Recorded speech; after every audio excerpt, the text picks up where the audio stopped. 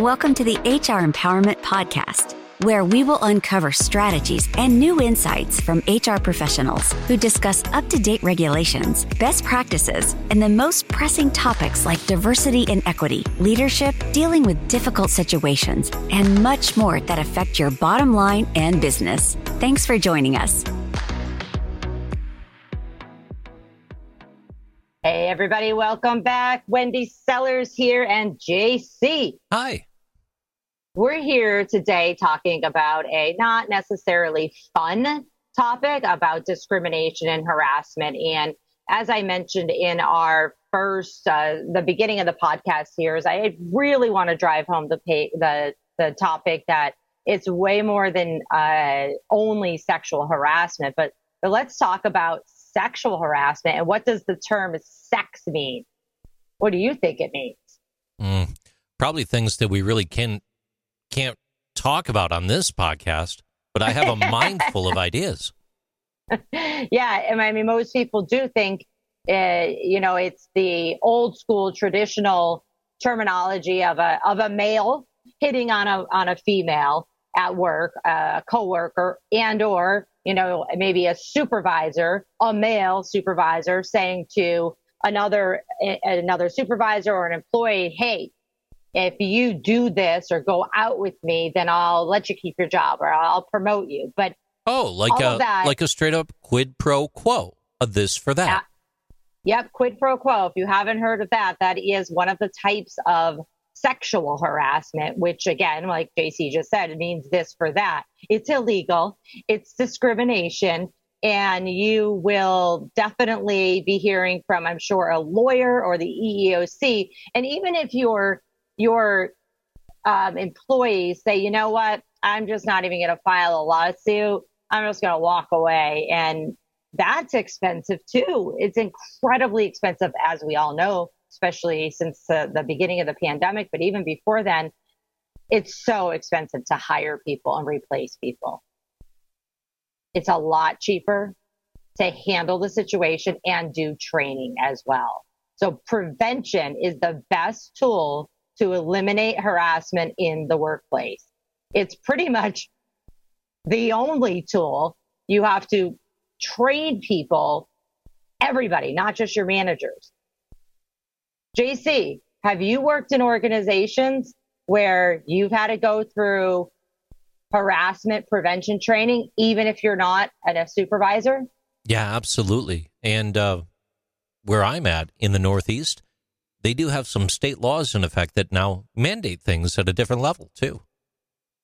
Oh, really? Yeah. In New York State, they've got some mandatory trainings that you have to take for sexual harassment training overall, harassment in general. And that discussion about people that don't, it doesn't even necessarily have to be someone that you work with. It could be someone that's coming in for the day, like a person filling the vending machine or the postal service worker or UPS driver. Could be anyone.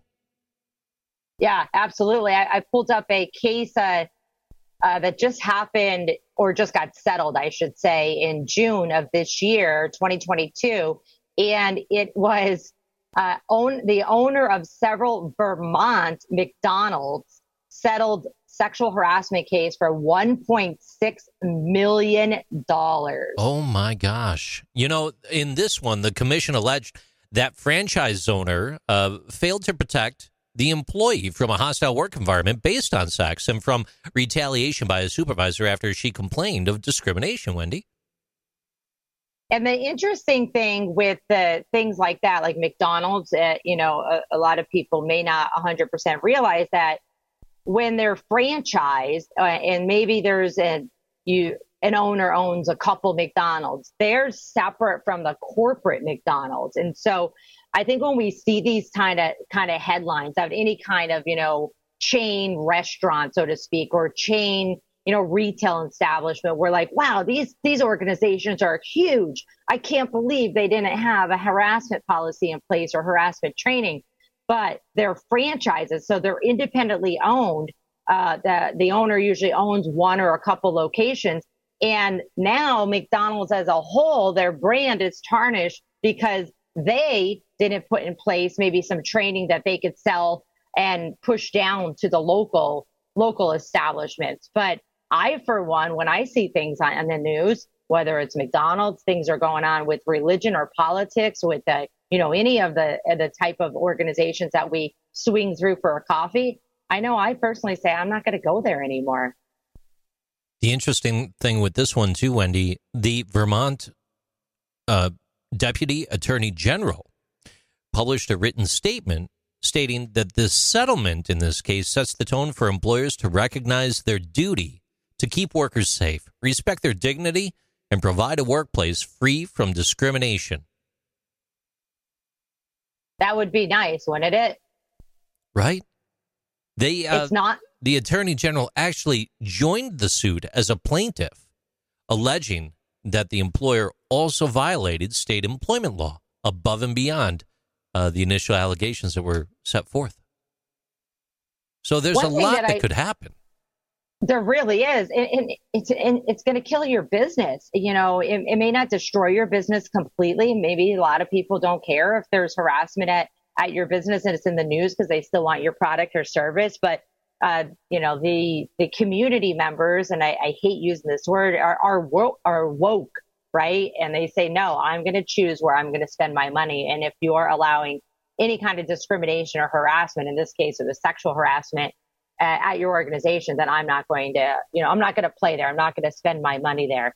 Now, I want to take another spin, the opposite side. So I know many people that are listening today are probably thinking, oh my goodness, they're scaring me. I have to do something. You also want to do something because many employees worked somewhere else before, and they confuse law with the previous company's policies. Excellent so point.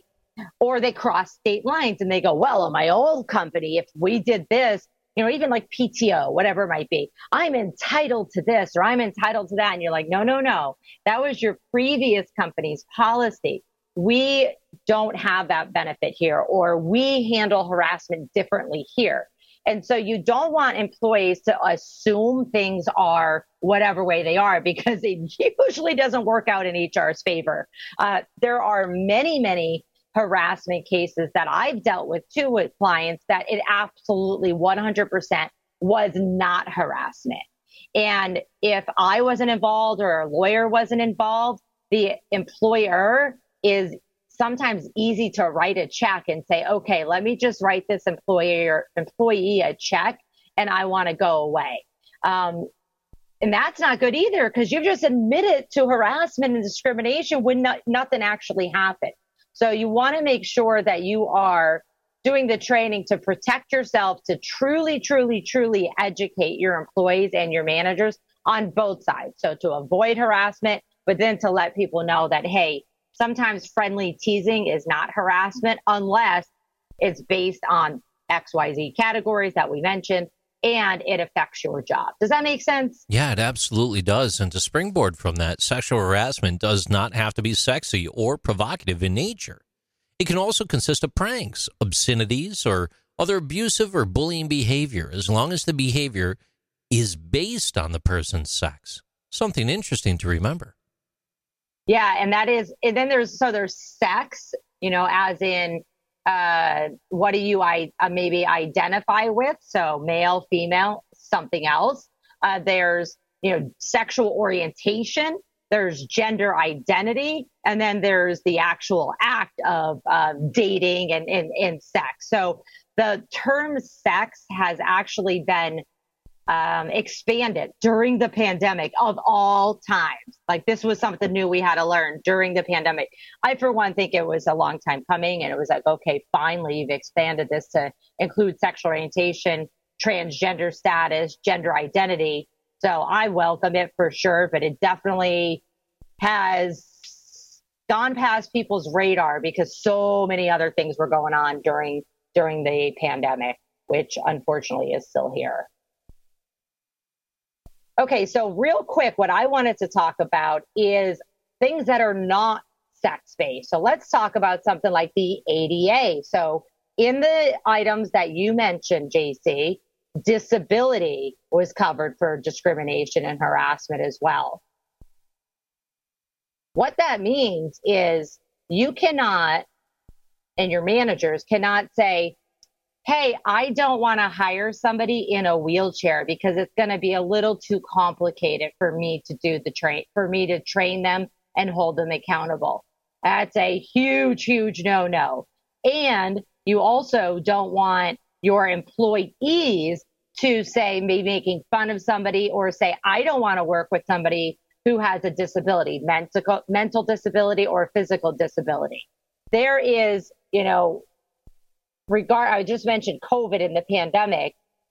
A friend of ours just posted recently on LinkedIn some information, and it says that the U.S. Government Accountability Office estimates that 7.7 to 23 million Americans have developed long COVID. And the interesting thing about that, long COVID can hinder an individual's ability to work, according to the Department of Health and Human Services Secretary Xavier Becerra, whose agency leads and coordinates 13 other federal agencies in response to long COVID.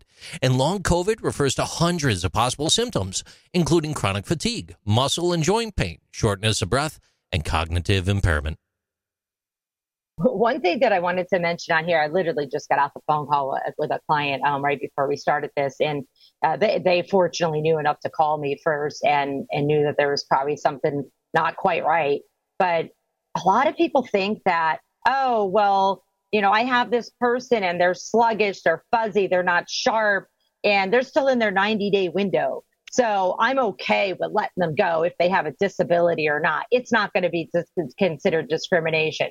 Where's like the big button? Wrong. The 90 days in most states, I'm not an expert in every state, but the 90-day orientation period, the 90-day, new hire period, I'm going to go with 95% of the time. The only thing that 90 days affects is unemployment. That's it. You still have to follow every single law, every single discrimination law, every other law, day 1, day 50, day 90, day 100, no matter what. So that 90-day window, there's still a new hire. They're in the orientation period. It doesn't matter. You cannot discriminate against them for having long COVID, for example, or any other disability during that period. So please make sure you realize that 90 days really doesn't mean a heck of a lot. What it should mean is that you are actively having your new hires on a very intense training and orientation program and a feedback process. And that's a real interesting point, just in general, right? When we're thinking about adverse employment action and maybe not wanting to do things inappropriately, especially in the case of long COVID. What is the interactive process, Wendy, in regards to the ADA? So with the ADA, the interactive process has to be individualized for every single specific situation. So even if you have two situations that they're like, oh, they're pretty similar. Maria over here has this going on. And, John over here has this going on. And they're very similar. So I'm just going to copy and paste what I did for Maria. And I'm going to apply that to John. No. Not good. Not good. Has to be individual. Now, we're not going to get into disability in too detail today, because if you think the EEOC has a lot of information on their website for free, by the way, remember, we already talk about that, or we already pay for this with our tax dollars. The ADA website and the Ask JAN network, it's the Job Accommodation Network, so askjan.org. Oh, it's so intense and has so much information for you to avoid any kind of disability discrimination. And you could write them and the EEOC as well and easily get answers. With that said, we're going to come back in a moment, and I want to talk about a little bit more about discrimination, but specifically, how do you prevent or stop harassment at your workplace as an employer? Thank you for joining the HR Empowerment Podcast, brought to you by Aurora Training Advantage. We hope you've gained new insight and strategies to navigate the HR profession. We look forward to you joining us again on the HR Empowerment Podcast.